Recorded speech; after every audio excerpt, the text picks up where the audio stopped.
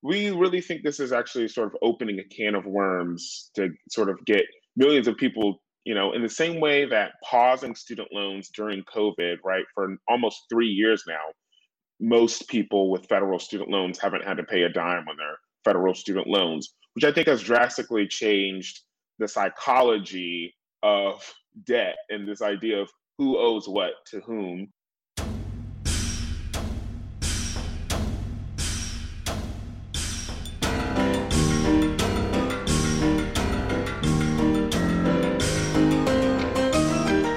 Hello, and welcome to the Bitchuation Room podcast. What is up, everybody? Thank you so much for being here, for being your fabulous, wonderful selves, for knowing that this is the best political podcast in existence. It's also best comedy podcast. See, I win in both categories, and I want you to know that. So good to have you here. We've got a fucking great show. Why? Well, because Aida Rodriguez, more like Idol Rodriguez, is here. That's right. Stand-up comic. You've seen her on TYT. You've seen her in person. You've seen her special, or if you haven't, you're fucking up. I'm so happy to have her here. I've been hunting her down like every week pretty much and be like, hey, what up? Can you come? And anyway, we finally got her, and we're going to be breaking down, of course, just another Trump rally, even more unhinged than all the ones before. For some reason, he's just competing with himself. That's what happens when you're like the crazy goat. You know, if you're the goat of being nuts, you just got to one-up yourself. We're also going to be talking with Braxton Brewington of the Debt Collective about Biden's debt relief plan. What are the next steps? Is this going to be it from this administration? Will the GOP successfully litigate against even this very small yet important step?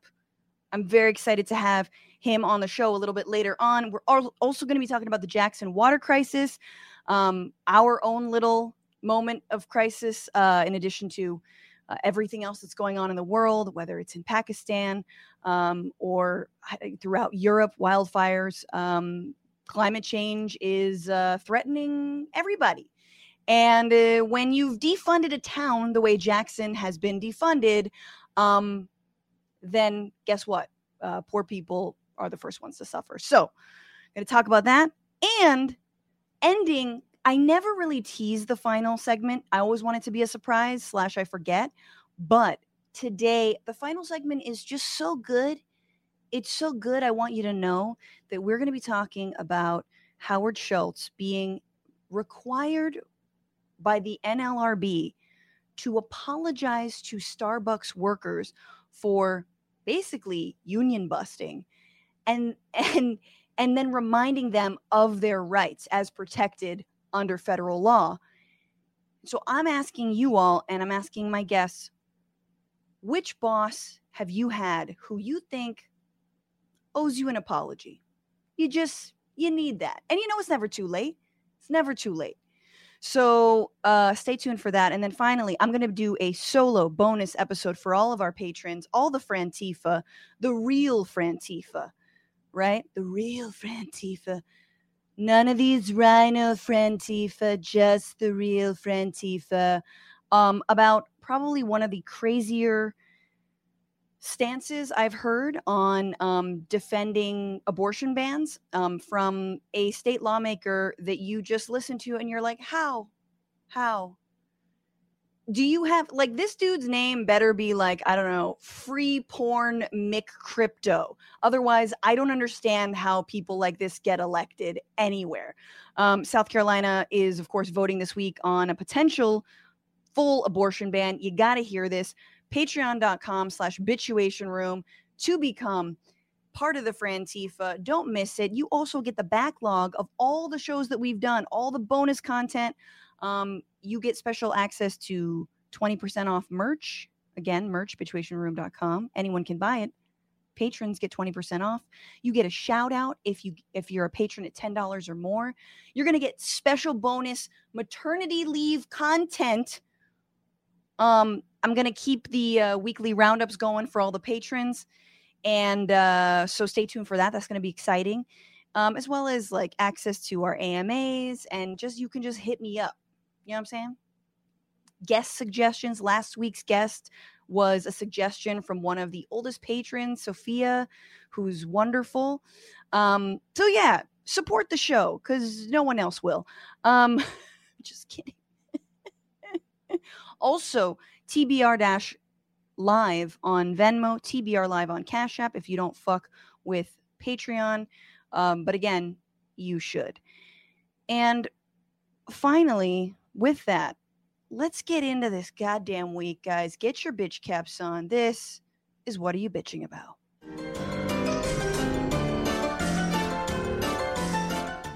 Obviously, other than the fact that I am quite pregnant and my inner thighs are on fire and it's difficult to sleep and it's hot as hell in Los Angeles right now. That's all aside. Leaving aside the fact that my mom calls me every other day and is like, I got an email from Best Buy that says that they charged me $400 to be part of the Geek Squad. And I'm like, okay, Mom, one, who's the email from? And it's like, Giuseppe Ancori at gte.net. I'm like, yeah, that's not Best Buy. That's not it's not Best. I'm sorry. Ma. Also, has your credit card been charged? No. Can you do those two things before you call me? Like, seriously though, the scammers are out to pick off our grandparents and parents, people. And we're trying to equip them with some basic self-defense mechanisms. Number one, who's the email from? Number two, did you actually get charged at all? And once she realized that, it's like, oh, anyway. Okay, so then we can move on. Very warm. No, but I'm really bitching about the fact that ever since Joe Biden had his little like Darth Maul speech last week, where he was flanked by like military dudes backlit in red. It was pretty sick.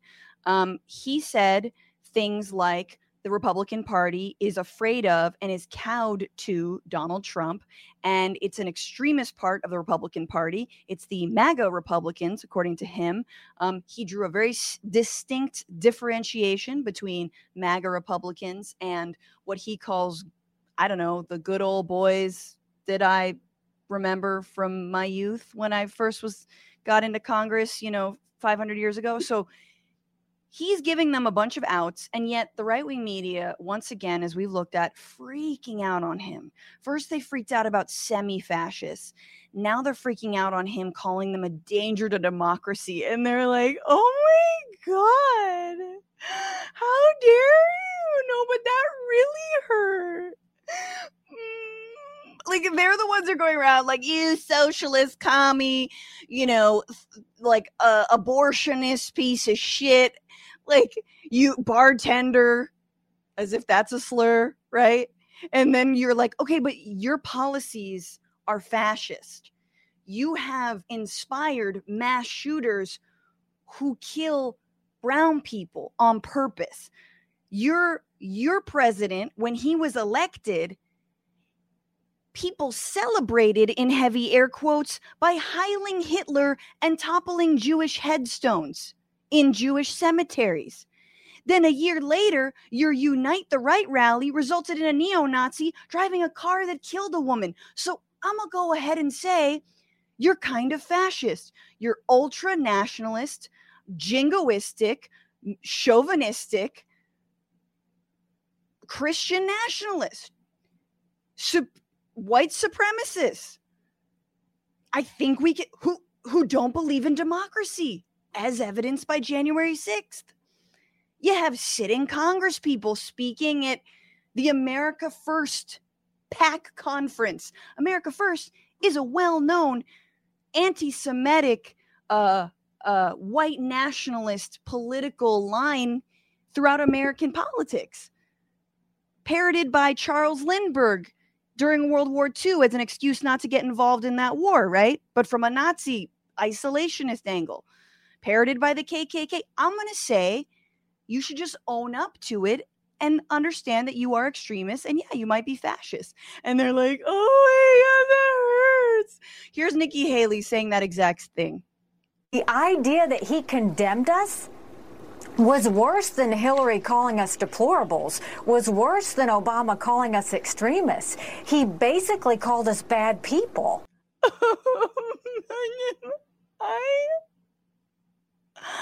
I put the seat down every time, okay? And I hold doors for people, and I wipe the area around the sink in airport and airplane bathrooms. You know how there's always water? I wipe it.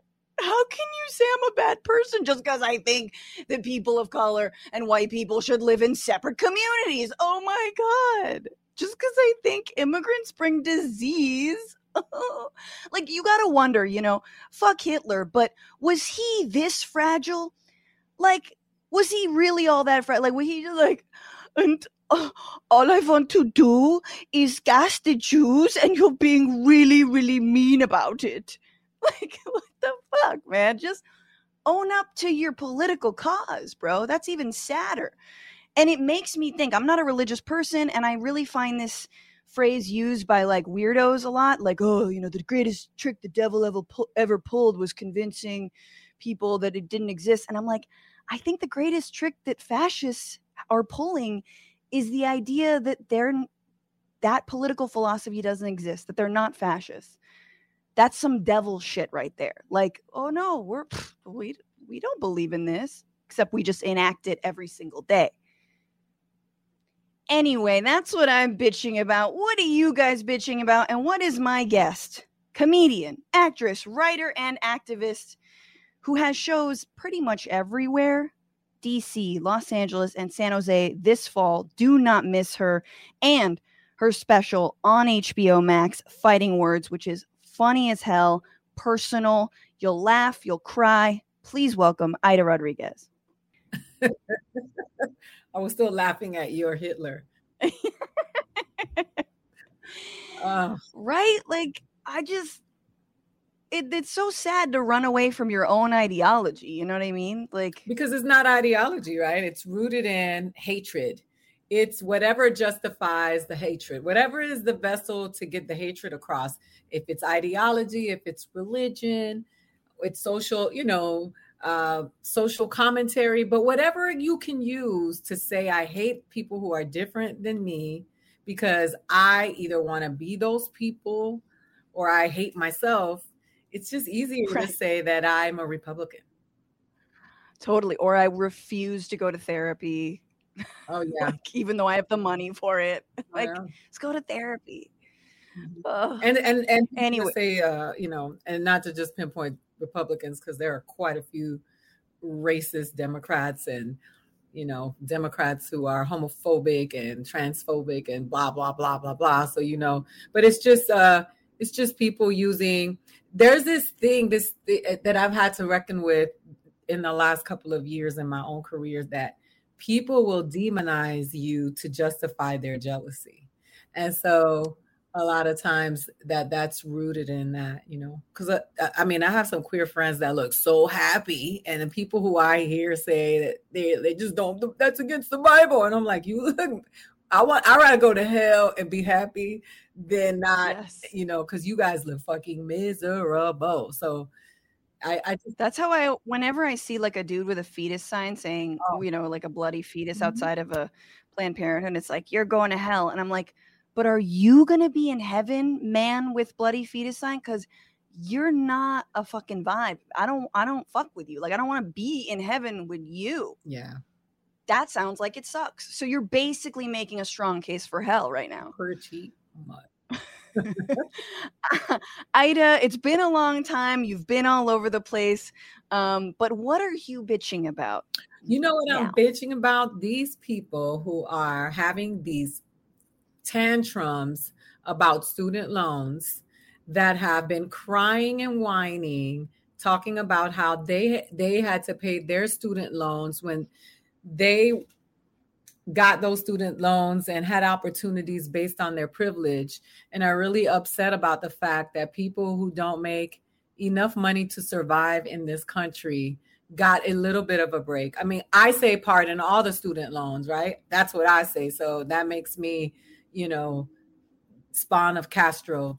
let some people Yes. say it. But I just think that I'm so tired of hearing motherfuckers who have had, just to hear with Tommy Lauren, like when we were at Politicon, who was still on her parents' Yes. remember, she was still on her parents' healthcare plan. Yes, And was I remember criticizing people. And it's just this hypocrisy that lingers with this group of people. And I can't even relegate it to a political party because it's a disservice to a political party. It's just a low-grade thinkers, like this group of people who believe that it is okay for them, but not other people. And it's just, I'm tired. I'm so sick of it. And it's really gross and just really ugly and un-American based on what they say America is, to want to see other Americans suffer. But I think that's that's in dispute, right? I think a lot of people think that being American is sort of like being in a bucket of crabs and clawing over all these other crabs just to get yours, and then shitting on the rest of the pile, and then being like, well, I got out, why can't you get out, and like, you're someone who's faced a lot of adversity in your career, in your life, and has worked very, very hard. And I don't imagine you're like, I think everyone should sleep in their car. Like, I know you openly talk about that, like, right? Yeah. Like, you're not someone who's now resentful of people who didn't have to fight as much as you did. No, not at all. I fight so that they don't have to. I would love for me to have been the last woman that had to experience what I experienced at the hands of abuse and oppression. I would love to have been that's where the line was drawn. If me going through that would have said that it would have made it easier for every woman that came after me, or every person who was unhoused that came after me, 100%. But, it's an ugliness that is, being revealed. It's not new. It's always been there. It's this ugliness of that's being revealed of people who are bitter and unhappy. And there's something deeper. It's not just a social take. It comes from an emotional root, because people who are genuinely happy don't get joy out of making other people miserable. So it just comes from a different place. I'm the only person in my family in my tax bracket. I work very hard so that they can all join me. It's not like I want to sprinkle, hey guys, I want them all to get to the place where they can all survive and be well. And I'm going to have to pay some things and taxes and more than them because I'm in a different situation. I'm not bitching about that. You guys catch up, or I had to do it. It's just ugliness. It's very ugly. Right. Yeah, absolutely. It makes me, anyway. Well, we got to move on, and we're going to talk obviously more about this with Braxton in a little bit, but we got to get into the week. A few things that happen. I will catch you up, and then we'll dig into two stories. Turns out that part of what the documents the FBI found at Mar-a-Lago were 48 empty folders. And I know what you're thinking. Something was removed from those folders. Counterpoint, what if those folders were just empty because they were aspirational, like they were going to put something in it, just like the empty folder I have in my filing cabinet labeled retirement. Like, sometimes there's going to be something in there. A Trump-appointed judge granted the former president his request for a special master to review the documents that the DOJ took from his Gulf estate. Trump and the DOJ will have to agree on who that special master will be. And yes, one of the candidates will be Rudy Giuliani in drag, trying to, as he'll call it, pull a Bugs Bunny. That will happen. Mark my words. Wisconsin Senator Ron Johnson says we should stop the labor shortage by getting seniors to work again.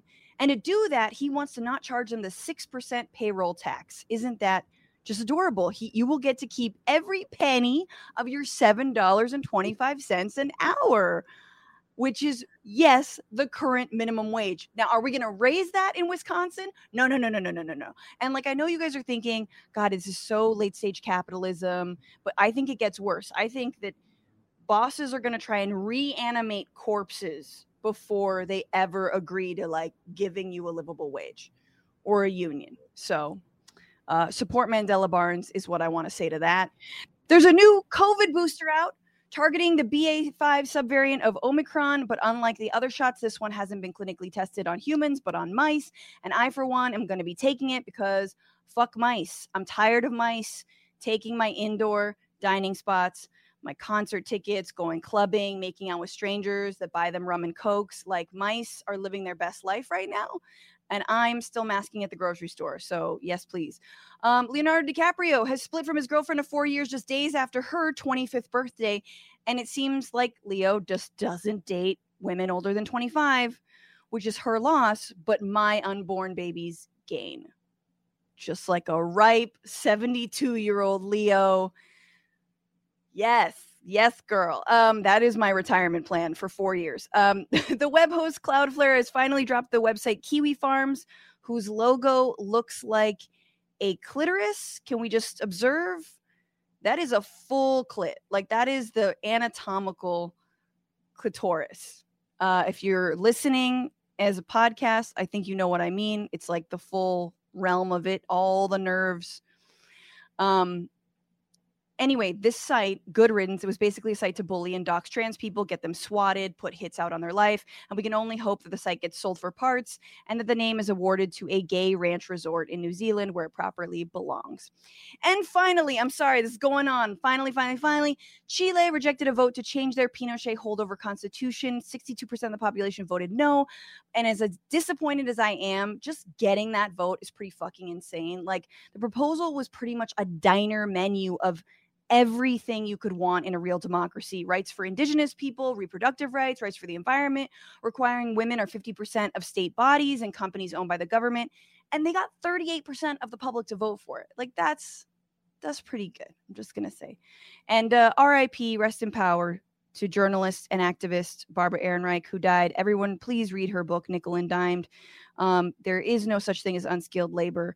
And she had the most incredible take on the working poor, who are, she called, philanthropists of our society. To be a member of the working poor is to be an anonymous donor, a nameless benefactor to everyone. That is what she said. For everything else, this is the week where.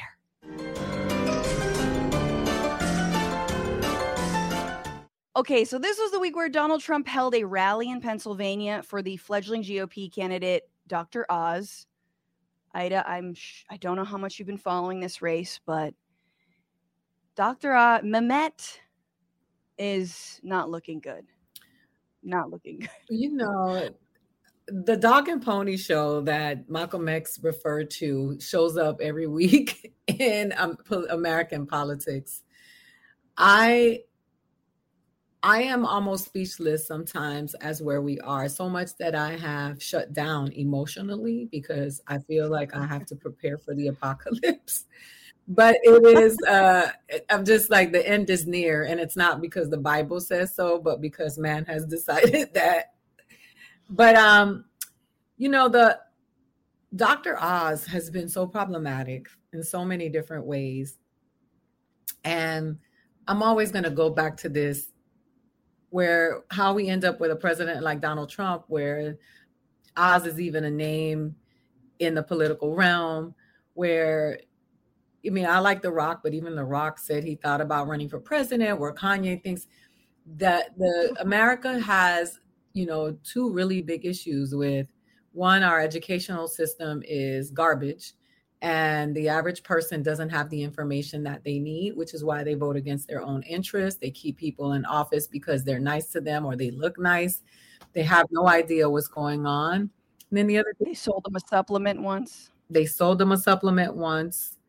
And if you look at the, if you listen to the talking points of some of these people who make it to air, which often they do because of people like Jordan Klepper and Emma, and people who get an opportunity to go out there and have conversations with these people, which I think is sad because it gives you a good view into what, you know, remember the people who didn't know that Obamacare was the Affordable Care Act, and they were for the Affordable Care Act and against Obamacare, and some people voted against their own interest to have.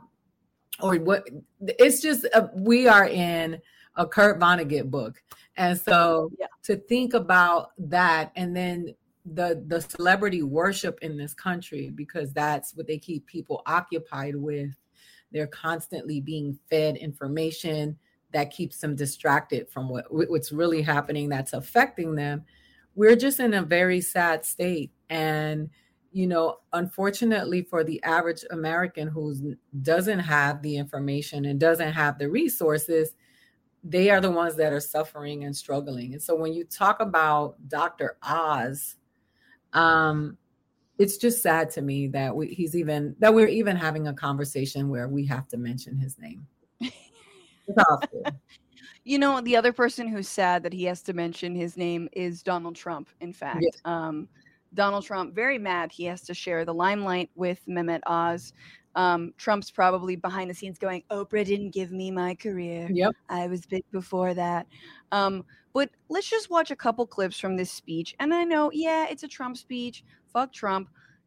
What is he saying? Another crazy thing. But this goes to this next level, which I feel like the clown car, like the wheels haven't just come off. It's like we're like Flintstoning it. They're just like using their feet to walk in their little clown car. So here Trump is talking about why we should fear the radical left. The radical left Democrat Party is not, in my opinion, a 50% party within our country.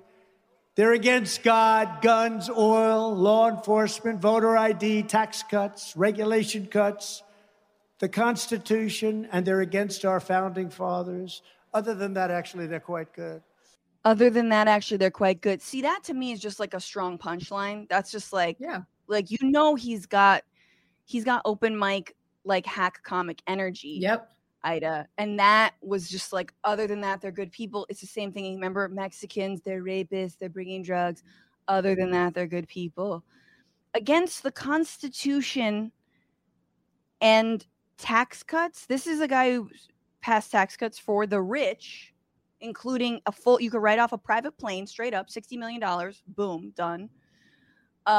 Against the Constitution, the guy who sicked an entire mob on the Capitol building. Like, they do not see in the mirror. And the thing is it plays right. Nobody insults his base more than he does, right? Because he knows he can get away with, he has someone die from taking hydrochloroquine because they were listening to him. So he knows the power that he wields over these people. And so he uses it. He's like, these dummies, like, do you ever see Donald Trump out there taking pictures with people in the mines and the farmers, like with the average person? His celebrity pics are always photo ops, and it's always, the pictures with people who have influence and popularity. He doesn't care about those people. So he just tells them what they want to hear, that he's just emotionally playing with them. But the fact that this dummy gets a chance to even be in this realm, it's so it's very scary about where we are as a country. I feel like his star is fading. I'm going to be totally honest with you, but I don't buy that DeSantis is as bad, but that's just me. And I will say, what I will say about DeSantis is he doesn't really have the pizzazz that Trump does. Let's just listen to this next bit where Trump invokes Vladimir Lenin, or as he calls it, Lenin. I believe it was Lenin. Did anyone ever hear of Lenin? People would say it with less sophistication, Lenin. Lenin! I like the way they say that. Where he said, the vote counter is far more important than the candidate. Well, that turned out to be true. The vote counter is far more important than the candidate. Lenin. So he's misquoting. Okay, it's not Lenin. The internet actually says that it's Stalin, that Stalin said that the vote counter has more influence than the vote, the person who cast the vote. But even Stalin didn't say that. He read a thing online, then misremembered whether it was Stalin or Lenin, and now he's just Lenin, like Puerto Rico. Because he doesn't think that those people who follow him know what. That's why he has such fun with it. It's not like his base is gonna fact check him. Right. He's like I'm telling you, I know that he's probably just like, it doesn't matter. They don't know. They don't know. Like, that's why they support him. Exactly. They're not gonna be like, actually Leninist pedagogy was definitely not about that. And exactly. Lenin was a much better precursor. He should have remained in power. Blah, blah, blah. Anyway, I don't know my deep socialist history. What is to be done, Francesca? I don't know. But okay, final little bit from this Trump rally. They need music now, Ida. It's not enough that he could just speak.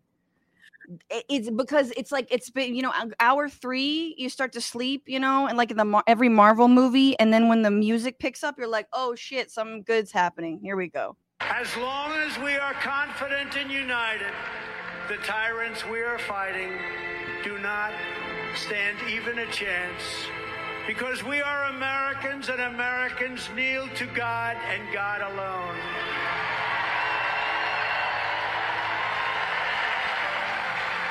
My fellow citizens, this incredible journey we are on together has only just begun, and it is time to start talking about greatness for our country again. They replaced the black dude, the Blacks for Trump. He got replaced. Oh, they took him out? Yeah, he got replaced. They were like, you can't do a .com. The only people who can advertise during these rallies are Trump and his minted gold coins. Yeah. Gold. We think it's gold. So they had to implore music. The music lasts for like 4 or 5 minutes. I was almost waiting for him to be like, you can stop that now. Because it's like, don't you feel like it's a little corny even for him? But no. It's culty. Music is a tool that's used, right, to soothe and calm people. Like, it's like there's this old movie, and I just saw it with Steve Martin and Deborah Winger about these religious people that were taking advantage of people. It's called, I forgot the name of it, but that was part of it. Like, the music was a part of the whole, and people are like this with their eyes closed. It looks like a revival, a church revival. Oh, yes. Oh, of course. It's like that. Well, that's the thing, is like, you're just waiting for him to pass around the donation bucket, right? You're like, and that's why, lights go down, music starts. Please give this pastor who already has a Rolex. So church. Yeah. And that's what they do at the rally. And people are, struggling, and they're giving their last, buying those expensive hats. They don't have it. I mean, you can look at it. A lot of those people don't have the health care. They don't have dental, vision, but they will give him their money. He's promising them. I just, do they think that like undocumented folks are like just hoarding all of that? Like, that once they buy the Trump coin, like that takes suddenly, like, an undocumented immigrant will be like, here's your health care, damn it. Yeah. Probably. I mean, somebody there probably thinks that. I mean, he's predatorial. He's really taking advantage of people who, as much as we want to demonize them and hate them, those people are victims as well. They're victims of, the American education system, the healthcare system. They're victims. They just don't know that they're victims. And that's what makes it worse. I know. And this is like a whole genre of politics that tells them that like the left is the one that constantly is being victimized and victimizing themselves, just because we like celebrate diversity, because we like understand and accept people from different religion. Like, no, that's a victim mentality. Even to be aware of anything is the victim mentality. No, you just got to be like, you're a billionaire. You are a billionaire. Go. Okay, so overall, the race for Oz is not going good. The Senate race in Pennsylvania, he is trailing definitely in money, and I know in like polling, he's trailing Fetterman. And Mitch McConnell even admitted, he was like, look, our Senate candidates aren't that good. He's looking at Herschel Walker in Georgia, and he's looking at Mehmet Oz. He's seeing them like, I don't know if we're gonna do this. Does it seem a little? Is it a little odd that the black dude and the guy named Mehmet is not doing well with the base of people who hate Black Lives Matter and think that everyone who has a name like Mehmet is a member of ISIS. Like what makes those people think the model minority mentality has never been good for any person who is associated with racist, oppressive thinking people. So I think it's funny to watch. Of course, the people you are trying to appeal to think you're the problem.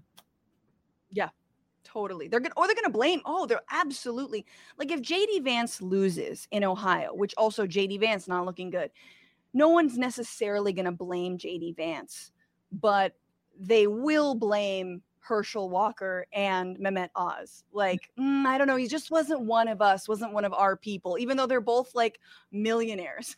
They're both like super rich. No, I think that's a really interesting, that is an interesting point. Lastly, Trump said this about Mitch McConnell because it's interesting. He's mad at Mitch. He's mad at Mitch for casting doubt on some of the Senate candidates.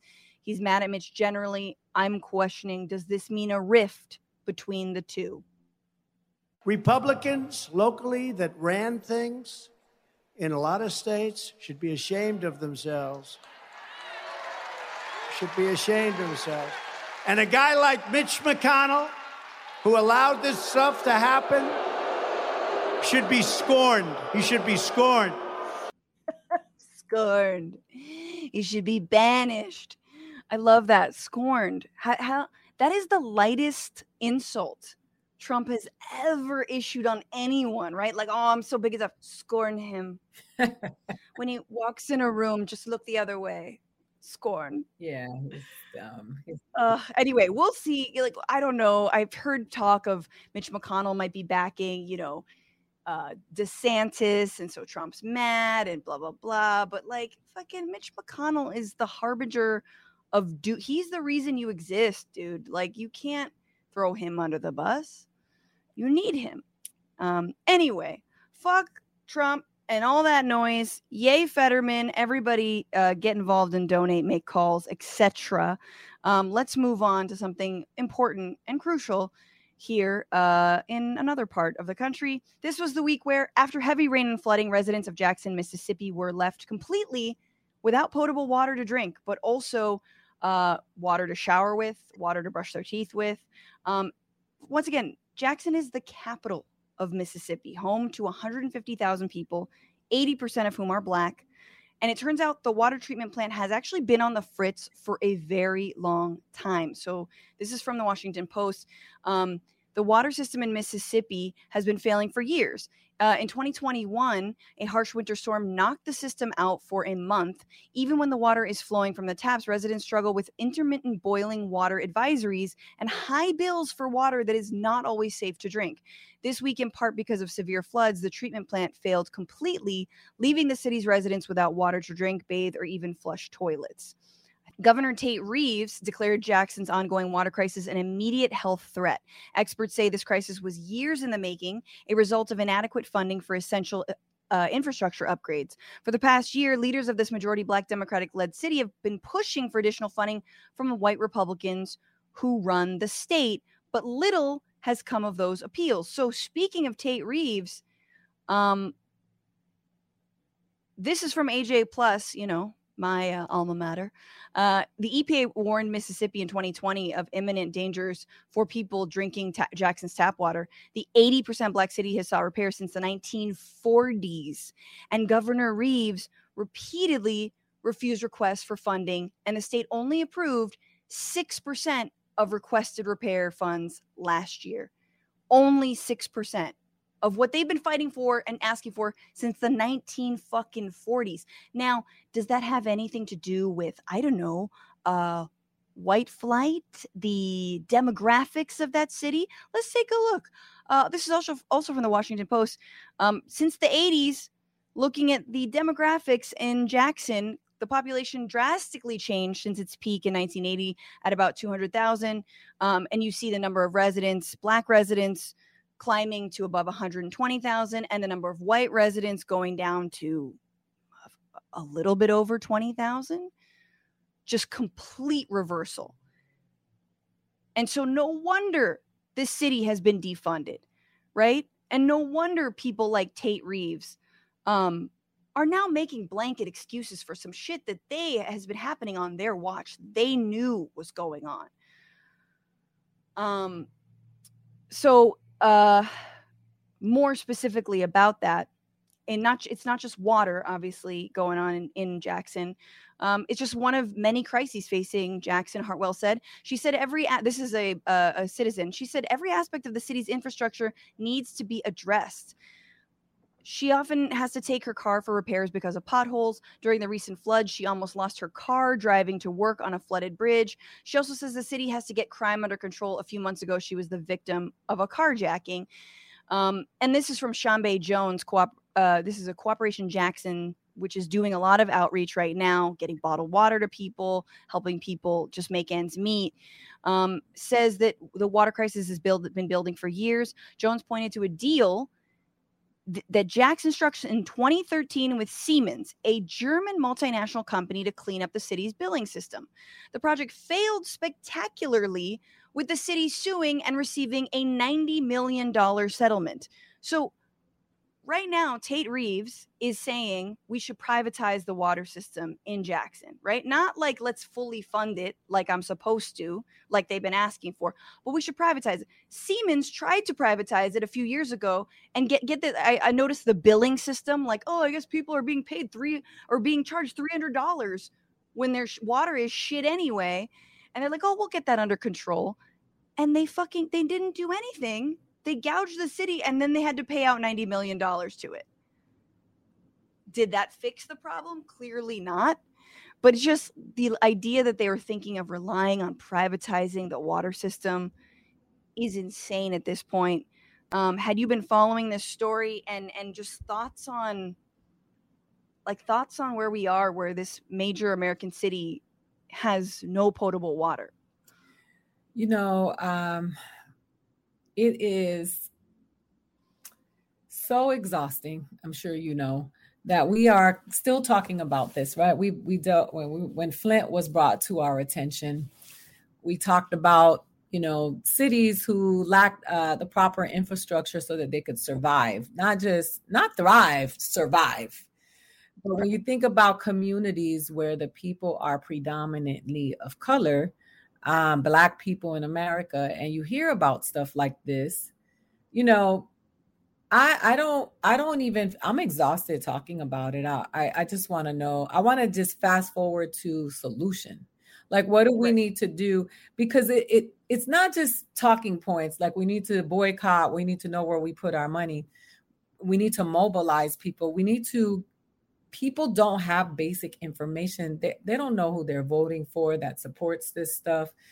I think it's just disgusting to see that in 2022, where anywhere in the world there's a capacity of some nuclear arm that can end humanity, and that we have the arms for it and continue to have the money to keep those things in the world, which we don't really need that many if they really are capable of ending it all, right?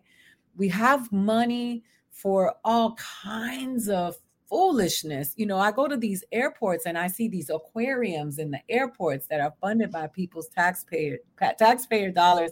An aquarium, as you walk by on your layover, frustrated as hell because you got on a mask and you don't want to get COVID, but you're going to want to watch this rainbow fish on the way there because they spend billions of dollars in the airport.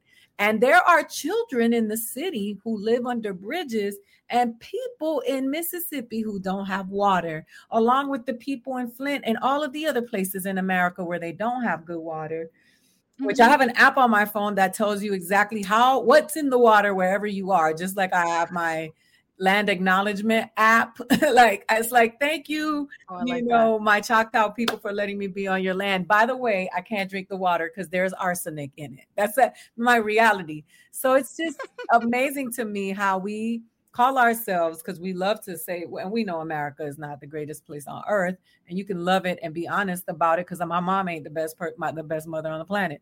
But I just think that we sit here and we have these conversations ad nauseum. And the truth of it is that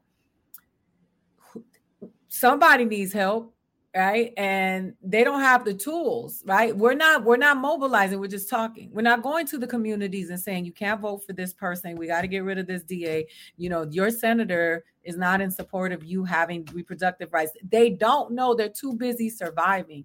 You want to stop getting carjacked? You want to stop getting carjacked? Look at the crime rate since COVID. It's like, and you can demonize these people all you want. Everybody is surviving. That's what happens. You want to purge? You love to watch the movies and the TV show. You're getting it. What do you think? I think that it's also, you're right about the education and also just like what we're consuming media wise and nationally. Like these stories rarely make it. Like this has been, every single resident is like, yeah, you guys are late to the party because we've been having to boil our water for a really long time. But anyway, thank you for paying attention. And we would really like, you to not just move the cameras to a new water crisis.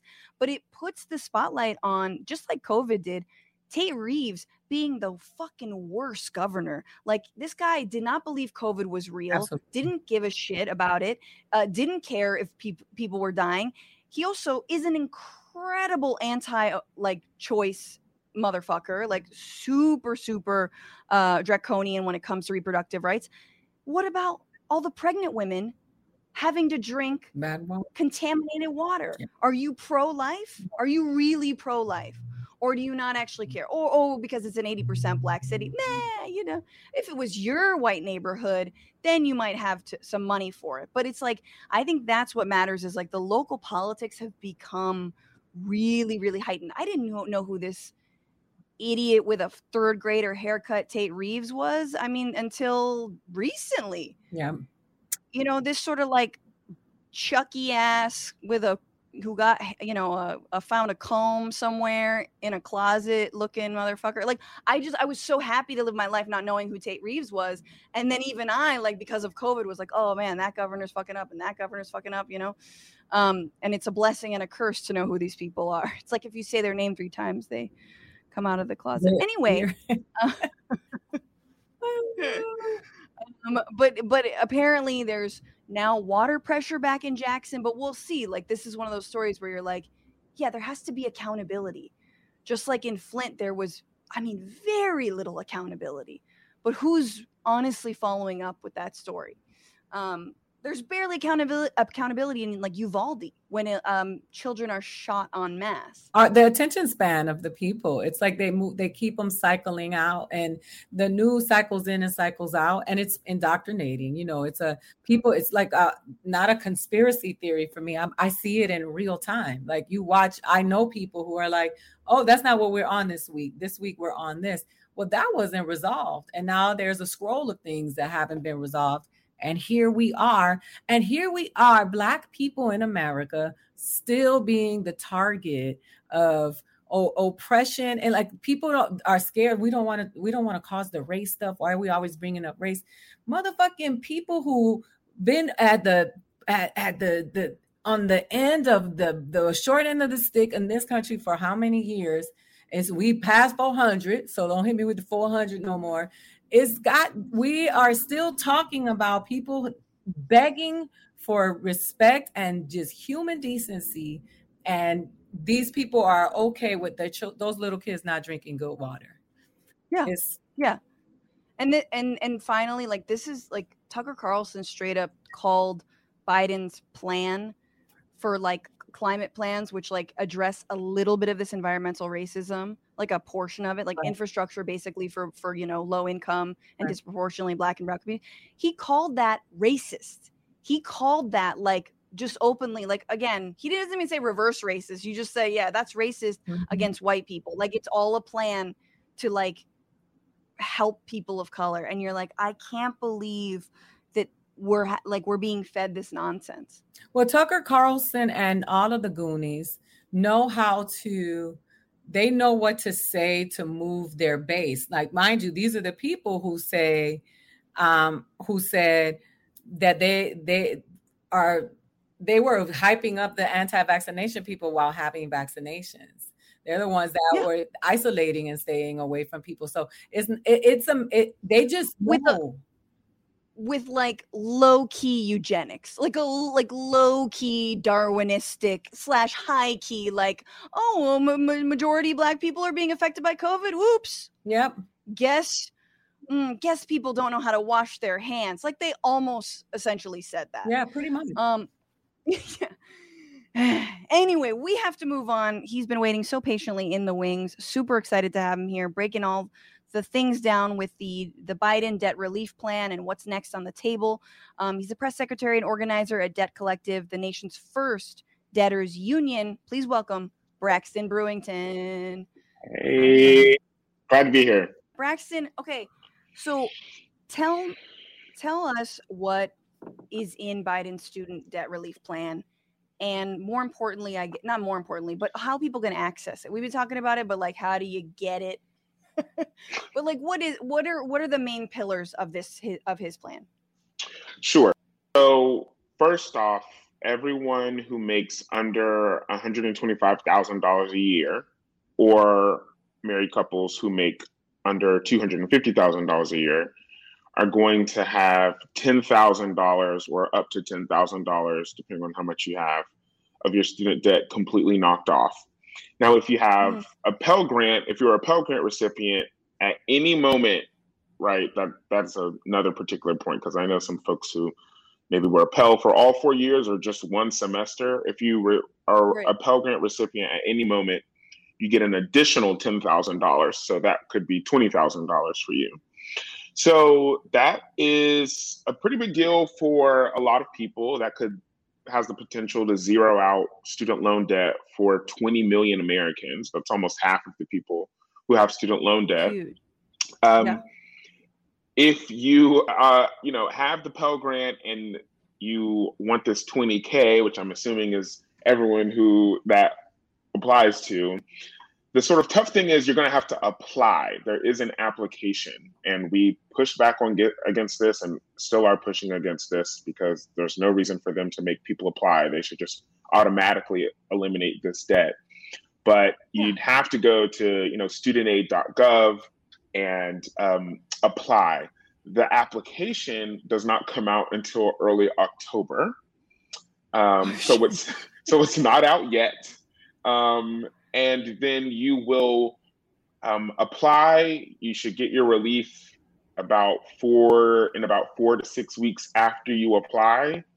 But you want to apply as soon as possible, because payments are set to resume in January. We're pushing to make sure that doesn't happen either. But payments are set to resume in January, so we wouldn't want someone who's eligible for a debt cancellation to end up having to pay on student loans that the government's going to cancel. So those are a couple of the big points about the announcement. There is some smaller stuff that's happening. For example, the income-driven repayment plan, which a lot of people are on and can join. Before, it was set to 10% of your discretionary income. So after your rent, after your major bills, you're supposed to pay 10% per month. That's been capped at 5% if your original balance was below $12,000. So there's a lot of ifs and ifs here.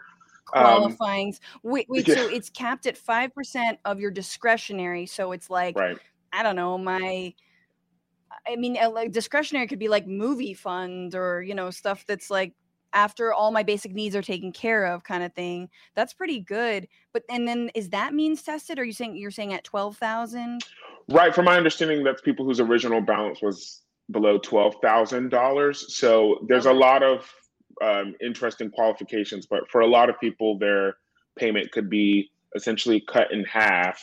And for those people, if you were to pay every month, and a lot of people actually qualify for $0 a month. And so for a lot of those people, if you were to consistently pay whatever that amount is, even if it's $0 a month, the interest will no longer accrue. So there's a couple of small wins here, but they are a lot of qualifiers. And it really is just another, way of sort of revamping the system to make it quote unquote work. But it never really works in the end. And we really just need full student debt cancellation. And we need to just make college free so that nobody needs to go in debt in the first place to get an education. Yeah. It is like not having, I mean, it seems like the last piece of this that I think is sort of transformative is that 10-year cap. Can you talk about that? And then we'll get into like what needs to be different about this. For the income-driven repayment program. Yeah. That you can't hold, like after 10 years, it's like, well, you paid what you could. Like, is that how it's working? It's going to work? Right. So now that income-driven repayment program is, you're supposed to pay for 20 years and then your debt gets canceled. Now they've capped it at, for that same demographic that we talked about, now they've capped it at 10 years. The problem with the program is that it rarely works. Like, I think something like less than 200 people have ever had their debt canceled through all of these sorts of programs, public service loan forgiveness, income-driven repayment programs. They don't really work, which is why there was a demand to just cancel student debt, right? Because these programs that either came about during the Bush administration or the Obama administration just simply don't work because the student loan system is not designed to work because loans don't work. College should just be free. I might say that a couple times. Yeah, yes, absolutely. And so, okay, sticking within this like very narrow plan, like what do you beyond full cancellation, what do you think should be different? Like one thing that stood out to me was the 125K, and only because Ida was making this point earlier on in the show. A lot of folks who are like, I paid mine off. No. And a lot of like, I was making, and I've said like, look, anyone on television is not going to be for this because they're all making over 125K easy. Like wealthy people have no buy-in on this, even if they do have loans themselves. So there's this argument to make things universal so that wealthy people can be often, they're against the working, like, folks who don't make as much money as them, like have them be advocates for these programs, have them like cancel their fucking debt too. Who cares? That's my take on it. But what else do you wish were different beyond this? Yeah. It is 10K is, yeah, go ahead. Yeah. So there shouldn't have been an income cutoff from the beginning, right? There's a lot of people who are like healthcare professionals who make just over $125,000. The people who, it's interesting that, Biden says he won't tax anyone who makes over $400,000, but when it comes to student debt cancellation, right, the number is now about $125,000. And we know $125,000 is really just not what it used to be a couple of years ago, especially when you live in states like California, New York. So first of all, there shouldn't have been an income cutoff.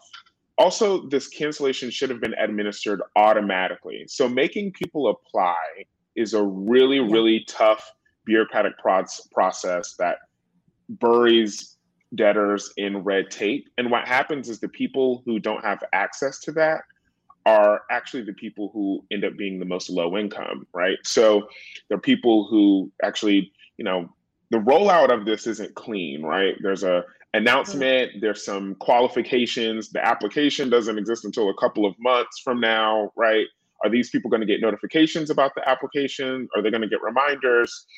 So this isn't clean. And just like other, sort of government run programs, when things are automatic, they work a lot better, right? Social Security, you don't have to, once you hit the age, you're just in the program. You don't have to apply and fill out paperwork to join, right? But when you start to, stimulus checks, right? They just got sent to people's homes. And I know there were some mistakes there, right? But you don't, they just got sent to your direct deposit or they just got mailed in the check.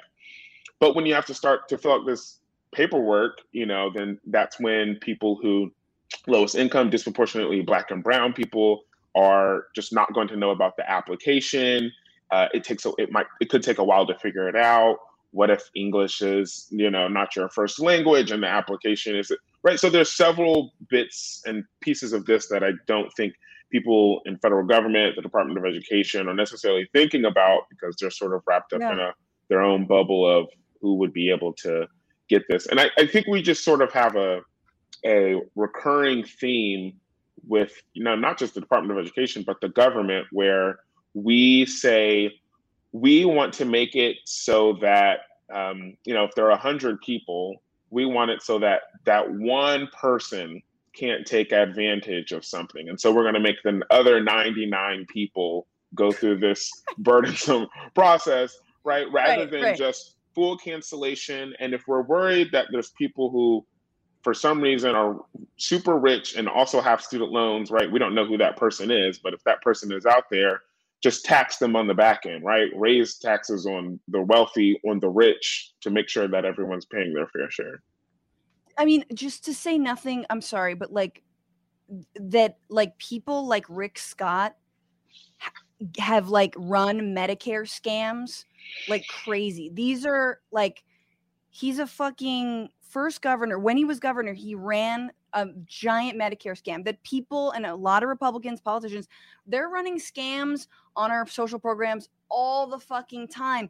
Oh, but did you actually hurt yourself on the job? And let's really interrogate, your workers' comp claim and all that bullshit. And of course, to say nothing of PPP loans, which I railed about. And then I found out that my husband tried to apply for a PPP loan just to see if he could. He was like, I don't know, I just did it. And then it got rejected, of course, because he doesn't have a fancy accountant and not even an LLC. But the point is, yeah, most people who get the big money have hookups and accountants and folks that get them that money.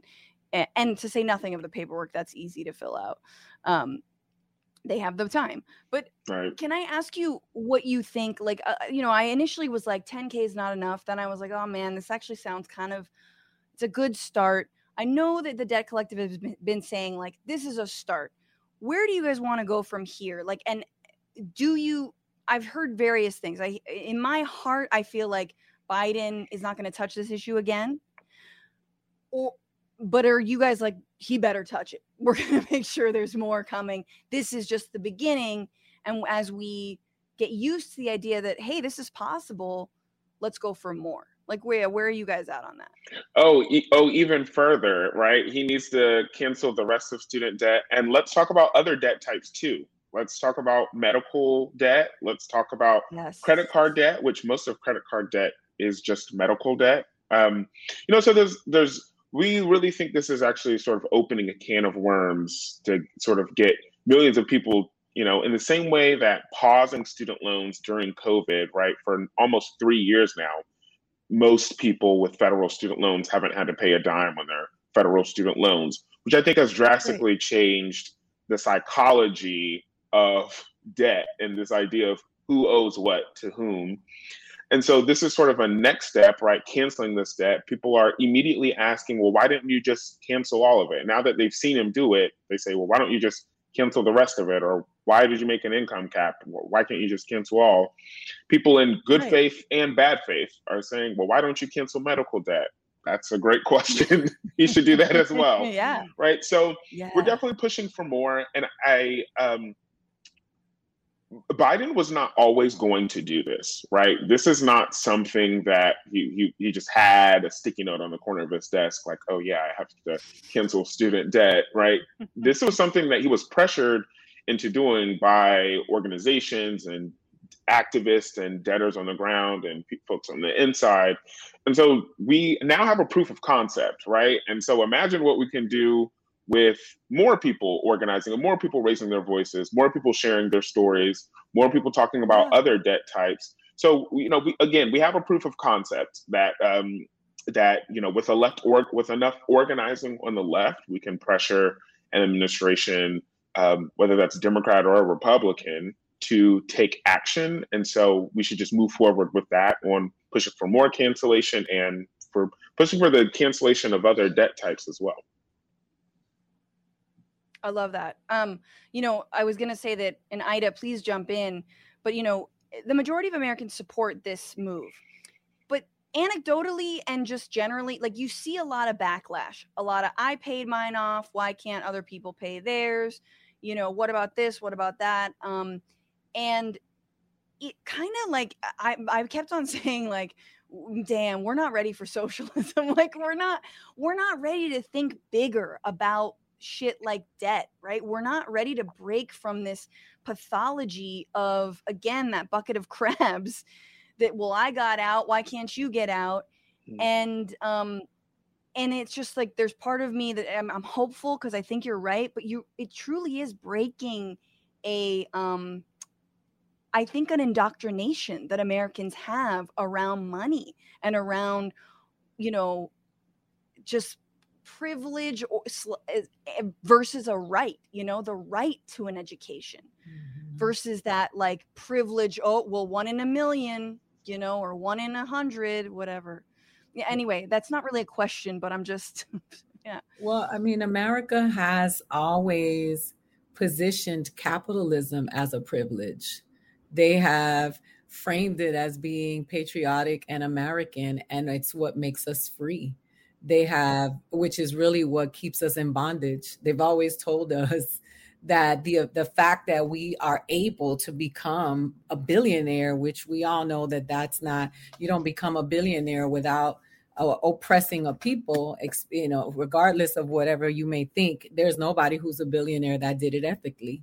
And if there is, and I'm wrong, please tell me, tweet me, let me know who those are, because I would love to, eat my words and find out who this person is. But I just think that coming from being a child of immigrants, that has always been one of the things that has been sold to people, is because you can go to America and be whoever you want to be. And you can become, and so with that idea of that you too can become a billionaire, they sell you that it is a right for you to have to buy bottled water when it's a natural resource. Right. Absolutely. Yeah. And that it's better that way. But yeah, you guys are really, Debt Collective has been on the forefront of breaking some of that mold. That ingrained mentality. And you're absolutely right. People are like, well, what about my credit card debt? Well, what about my this debt? What about, and I don't know, how do you sell folks on the idea of like solidarity and like community, like that this is good for all of us, even if you, let's say, don't have student debt? Yeah. So that is a great question, and something that we try to do in several different ways. And sometimes it works good. Sometimes it doesn't work very well at all. We really always are pushing back on this notion of scarcity. There is no zero-sum game. There is enough to go around. I can win and you can win, and we can all win. We can all get debts canceled, immoral debts, that is, or unjust debts. There are some debts that we do need to pay, and we talk about reparations and some climate debts and things like that all the time. But there is a lot of juxtaposing certain debt types to another that we always push back on. And that's why we say we've never been a student debt organization. We've always been talking about household debts or community debts. We never use the term consumer debt, because you don't consume healthcare. You don't consume loans for college, right? You don't consume a mortgage. You just need a roof over your head. And so I think one way that we try to sell people is by talking about how the elimination of debt and sort of ridding yourselves of this type of shame is just beneficial to society, right? And so we start to talk about these questions of, would you rather your doctor or your nurse, would you rather them be in debt, or would you, giving you your daily checkup or your yearly checkup, or would you rather them be debt free? We sort of talk about communities and what it looks like when other people are suffering and how that can actually burden you. But it's tough, but we really try to push out of this like individual mindset and understand that we are a society, we are a community. And that's really tough to push through, because that's at the, rugged individualism is at the sort of core of American psychology. And so that's, I think, why debt cancellation is so tough to get to, but why it's so remarkable that we've started to get here, because being indebted in a lot of ways, I think can feel American, right? It's this idea that you are, the average American dies $62,000 worth of debt. So, it feels very American to say, I'm bearing this burden and I'm going to pay this off for the rest of my life because that is proof. That's my certificate that I earned it. And so this is really, it's flipping people's consciousness on their head. So what you're saying is the average American has the last laugh? Is that what you're saying? Because 62,000. I mean, does that automatically pass to our relatives, or do we just be like, peace, bye? Right. No, and to say nothing, you're talking about teachers and nurses and doctors and dentists and essential workers, people we need, and then you hear the like, well, it's your choice to go to school and get in debt. Like, I inherited a CrossFit gym from my dad. This is Marjorie Taylor Greene for some reason.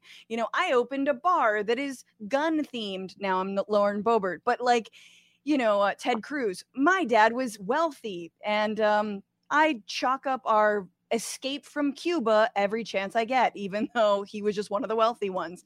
Anyway, like, these are all the people who are now like, you got your degree in queer literature and blah, blah, blah, blah, blah. And it's like, no, man, these are people who are straight up helping. I mean, queer literature also a giant help, I would argue. But like and so you also have to think about like, that's such a fucked up scarcity mindset too. Like, if you can't afford it, then don't go to school. Don't become a doctor. Don't become a nurse. Don't become a teacher because of like, it's hard enough as it is to do those professions. And now you're blaming them because they should have known that it was going to be that expensive. It's just like I mean, speaking of what Ida was saying also earlier, like, if our entire, not just lack of education, but attitude towards education is backwards as hell. A lot of those people are talking to the people who don't have an education. That's their base. So those are the people that push back this whole anti-intellectual movement that you've seen since Donald Trump came along, and when Barack Obama, because all of these white people were so, their psyches broke that this black man is now the leader of the free world and far more educated and informed, and they're like, how is this possible? But that's who they're talking to. So when Marjorie Taylor Greene is saying, well, then why don't you go be an electrician, is because she knows that a lot of electricians are part of her constituency, or a lot of people who don't have a formal education, because that's how they baited these people into this cult, into believing that other people are trying to take away from them, as opposed to the establishment that they belong to, because these people are getting a salary that comes from our taxpayer dollars. They have health care that's socialist. Their kids go to better schools than our schools because they can afford to go to private prep schools because of the money that we pay in taxes. Yet and still they go back and shit on the people who are trying to get an education a better, so that they can better themselves. But they benefit from the people that are believing every day that Black people are trying to take their stuff, that Mexican, Central Americans, because, let's just be real, when they frame immigration, they give it a brown face. They completely erase Black immigrants while we talk about immigration and the Black people that were stuck in Mexico that were Haitian. So when we have these conversations and we think that these people are talking to us, when they're like, why are you getting it? They're not talking to us. They're talking to their base, who they are fueling with hate, to envy and education, because if those people start getting information and education, they're not going to support them. And so that's why and if an electrician makes a living wage, right? Like, or if an electrician gets too much money, that's also bad too. He's elitist. He's that now you think you're better than everybody, because to them, they need you to be at the footstool. That's who they're talking to. They're not talking to you. They're not talking to us like, why you went and got an education. They talking to the man that's angry that a Black, brown, queer, Asian person got an education over them. And now they're saying, well, damn you then. If you went and got an education and learned how to read, you got to pay this loan. Because this person don't even, if you listen to some of these people arguing about student loans, they didn't even have a post-secondary education. We're like, why are you up in our business? Why are you worried about this? This is not even you didn't even go to college. Or they did and they hide it. I mean, or Ted Cruz, who went to Princeton, is like, I'm never going to, like, he's going to wear his Princeton shirt on one of his fucking podcasts. Braxton, you go back. I'm going back to you. Republicans, and I assume before the beginning, they got a month now, they're trying to litigate this. They're going to find one of these, as Ida mentioned, kind of resentful people that either paid their own student loans and is going to be like, now that's illegal because, whatever. They're going to try and litigate. They're going to try and work it through the courts. What are your guys' thoughts? What's your thoughts on that strategy? Yeah, we're not quite sure how successful they'll be because we are, it seems like Ted Cruz is asking the same questions we are. Who has standing to sue, right? So you can't just sue just to sue. You have to be able to prove to a judge, and we'll assume that the judge is fair or legitimate or follows law, but those aren't always judges. But we'll assume that the person has to make an actual effort to say that they were harmed. We're not really sure who would be able to make that argument. A lot of the student loan servicers themselves, right? Maybe someone who would have standing to sue because they actually work and deal with the loans, have said that that's not something that they're really interested in doing. So, we're not sure what a challenge would actually look like. And, once the loans are discharged, a future, a hypothetical future Republican president can't just go back and reinstate them. That's not how loans work. That would be creating a new loan. You can't do that. So just kind of wanted to shoot that talking point down because I know that's been said by a couple of folks even at the White House. So we're sort of, we'll knock on wood, but we definitely are not sure who would have standing to sue and what a legitimate challenge would look like. And so, but we're hoping that the Biden administration remains, steadfast in this and just discharge the loans now, do it automatically. And we don't have to wait for this hypothetical litigation. Absolutely. And, they're going to put up some ridiculous front, but as they did do with the ACA and abortion rights, but yes, everybody, studentaid.gov, debtcollective.org, I believe.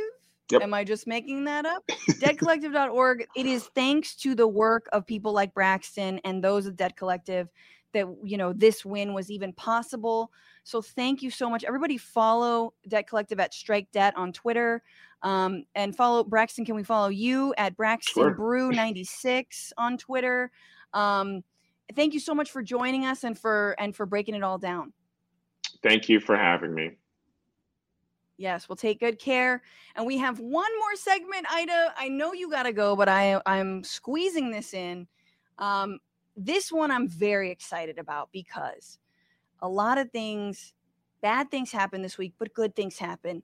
And Biden's National Labor Relations Board has been very based lately, and they've ruled that Starbucks CEO Howard Schultz must read his employees their union rights on video and send them apology letters for illegally withholding raises from union workers. Now, that's one of the many things they've been doing. They've been shutting down stores. They've been firing union organizers at Starbucks. We had Jazz on, who's a member of the Starbucks union a few weeks ago. Now, NLRB is like, not so fast. You have to reinstate these workers and you got to straight apologize. So NLRB is demanding Schultz records a video confessing his alleged violations of labor law and explaining the rights of the workers in front of union employees, a representative of the union, and a representative of Biden's NLRB. A recording of the video will need to be made available according to the complaint. And as part of its complaint, the NLRB is demanding that Schultz post a notice to Starbucks workers about their rights, and also that he read it into a camera personally.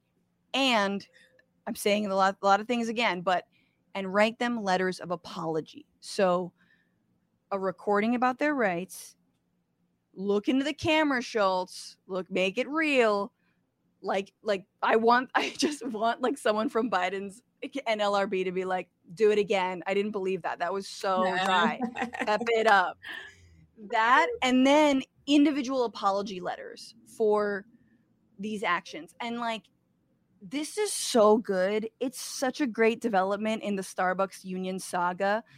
It doesn't mean, the fight is over, but the fact that we've got like, this would never happen under Trump. The fact that we've got an NLRB that's like kind of, doing real shit is great. So my question, Ida, is which boss owes you an apology?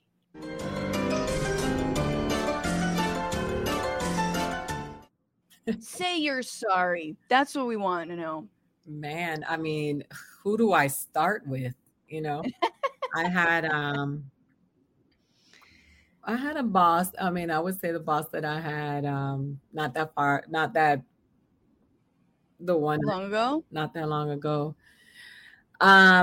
But you know what? I work for an organization that had he answered to a higher calling. So he wasn't really the person that was responsible for what was happening in terms of my wages, but he did cause a lot of mental stuff because he came in there every day complaining about Barack Obama.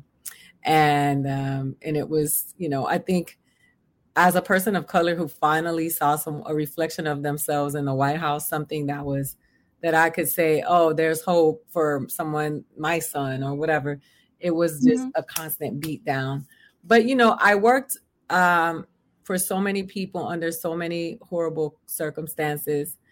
And I never forget, because now that I'm in a different situation, I think about the people who, work at the malls. I worked retail, I worked at Foot Locker. I worked at the mall. I fried dough. I made tacos. Like I served.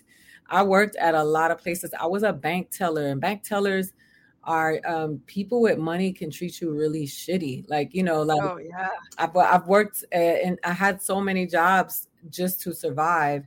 And I will say that the minimum wage in this country really is a big part of why we stay where we stay in terms of the oppressed. You can't survive. And if you think that making a taco is beneath you or driving you around is beneath you, just think back to 2020 when you were calling those people essential, which people who you look down on for so long. Like I've developed a new policy that even if a server is shitty to me, I still give them at least 20%, because I don't know if they're having a shitty day because of what's happening to them at work or whatever it is. Like I give everybody the benefit of the doubt.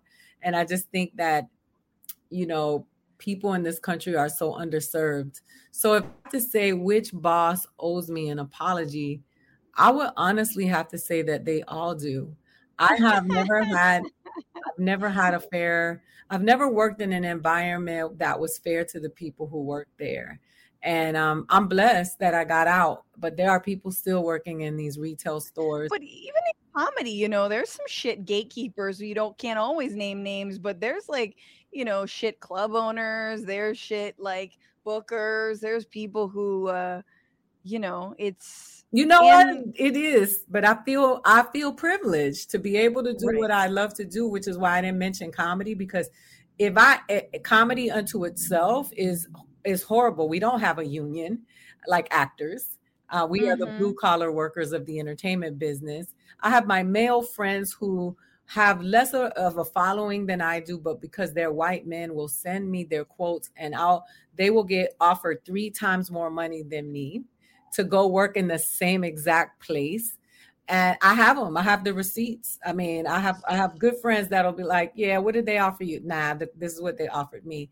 It's been horrible. But even in that, I still feel privileged. Like I feel like, who am I to be complaining when there's a woman showing up to make lunch for kids at school who's not getting, you know what I mean? Like it's just, I know what you mean. I mean, it is lucky to do what you do what I sometimes get to do, but getting on stage and making people laugh and having a good time, that is it's really fucking fun, and it is great. And, but it's true. It could be the culture. It could be better. I know. So the person who owes me an apology, I was thinking AJ Plus, and I love all my AJ Plus people. I definitely have had like a million managers, and the dude who would come in hungover every single morning and like one time I had like a work thing at my house, and he straight up, this is legit, I won't name names, he brought cocaine into my house. This was my boss. Brought coke into my place and started doing lines in my bedroom without telling me. I was like, what the fuck are you doing? I was so mad. This guy was such a slob, and he was my boss for a while, and I had to, like, I was like, man, I know you are making like $300K right now. Like, fuck you. How dare you do coke in my bedroom? But also, then I worked at a restaurant I'm a terrible server, but I worked at a restaurant, and they wouldn't let us taste the wine because I was like, I want to be able to describe the wine. We weren't allowed to taste it, so we just kind of like swigged it in the back. So I'm mad at them. But then also, when I was like, I'm putting in my 2 weeks because I'm gonna quit. Like, I can no longer do this job in 2 weeks. You can't put in 2 weeks at a fucking restaurant. Are you kidding me? You get fired immediately. Yep. So of course I was like, thank you. They were like, thank you. You can pick up your last check. And I was like, oh, I'm such an idiot. I needed these next 2 weeks of work, but I was such an idiot to be like, I'm doing you the courtesy of telling you I can't work anymore. And they were like, I'm doing you the courtesy of saying goodbye. Yeah. You were being, you were operating in integrity. Yeah, exactly. And it was annoying because it was like this white guy and his like Oaxacan wife. It was called the Oaxacan Kitchen. And they were all like, we're so amazing. And we're like really liberal. You're like, yeah, you treat us servers like shit. Anyway. That's okay because I'm a bad server. I've spilled cokes on people all the time. I was like, I did not know what the fuck I was doing a lot of the time. But anyway, there's a couple people. A Risden says, I had a bitchy manager at a Subway accuse me of stealing it once, and she owes me an apology. Here's what I say. That's why you steal anyway. You're gonna get accused. That's why you steal anyway. Camperman 5000. I had a motherfucker say I didn't sign my last time card, so he couldn't pay me. Told him he was lying and made him go get my paycheck. Good. All the time. And Todd Roy just says, fried dough, which I needed to tell Ida because you're like, I fried dough, and everyone's like, donut. Yeah. Ida Rodriguez, everybody. She's the best. She, she's booked and busy and doesn't always have time, but I'm grateful when she does. And like I said, always when I listen to Ida, I feel like I just jumped in like a cool stream. Like it's like, refreshing. That's how I feel about you. Oh, you're so sweet. I don't know. I think there's a clarity that you have that I fucking love, and I need to go see you soon. Yes. So everybody check out Ida Rodriguez. Where can we get your dates So they're on my website, funnyaida.com. Okay. They should be updated by the end of the day today, actually. But yeah, I'm coming to, I'm going to Humboldt County. I'm doing the Arcata. I'm doing a theater in Arcata on September 22nd, but all of the students from Cal Poly Humboldt can come for free.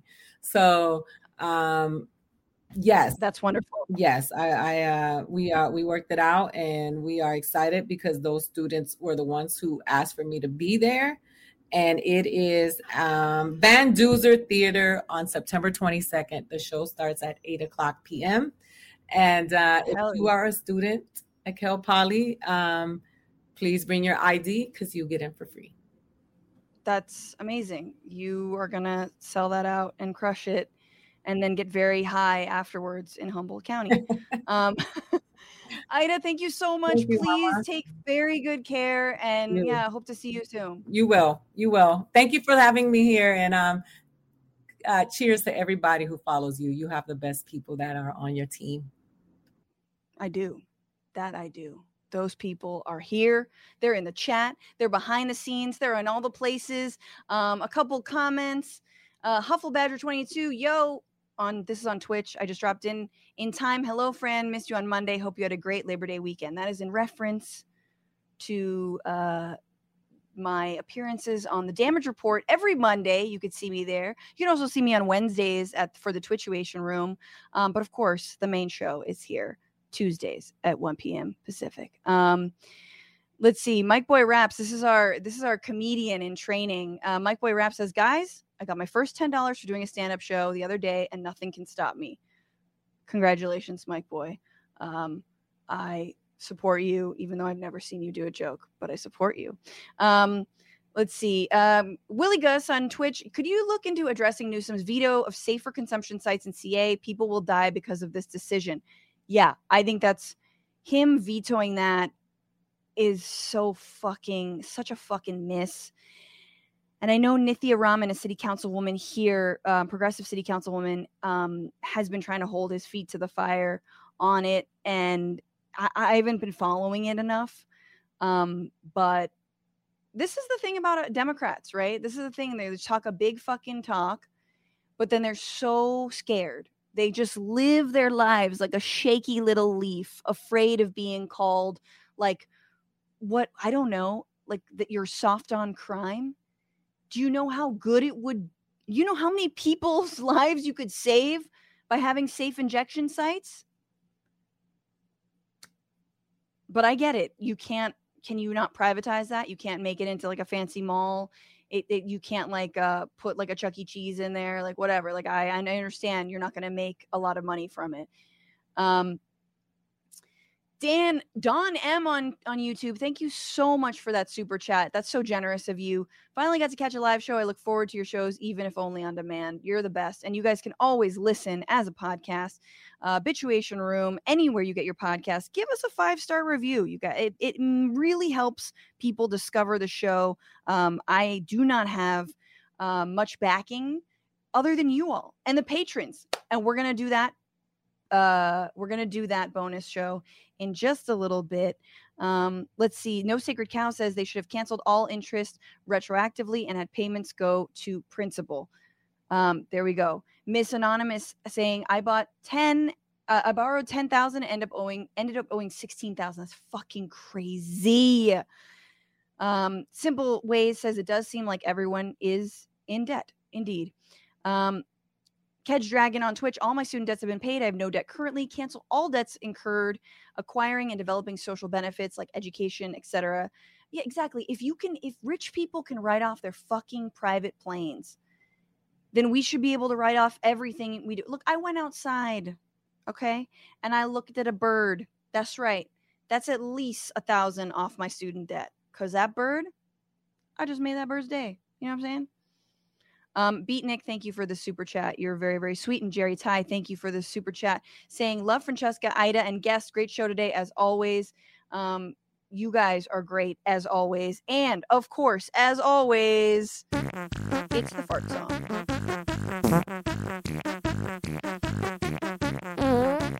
Alrighty. Thank you so much to the new patrons at $10 or more. Depressed Progressive, welcome to the Frantifa.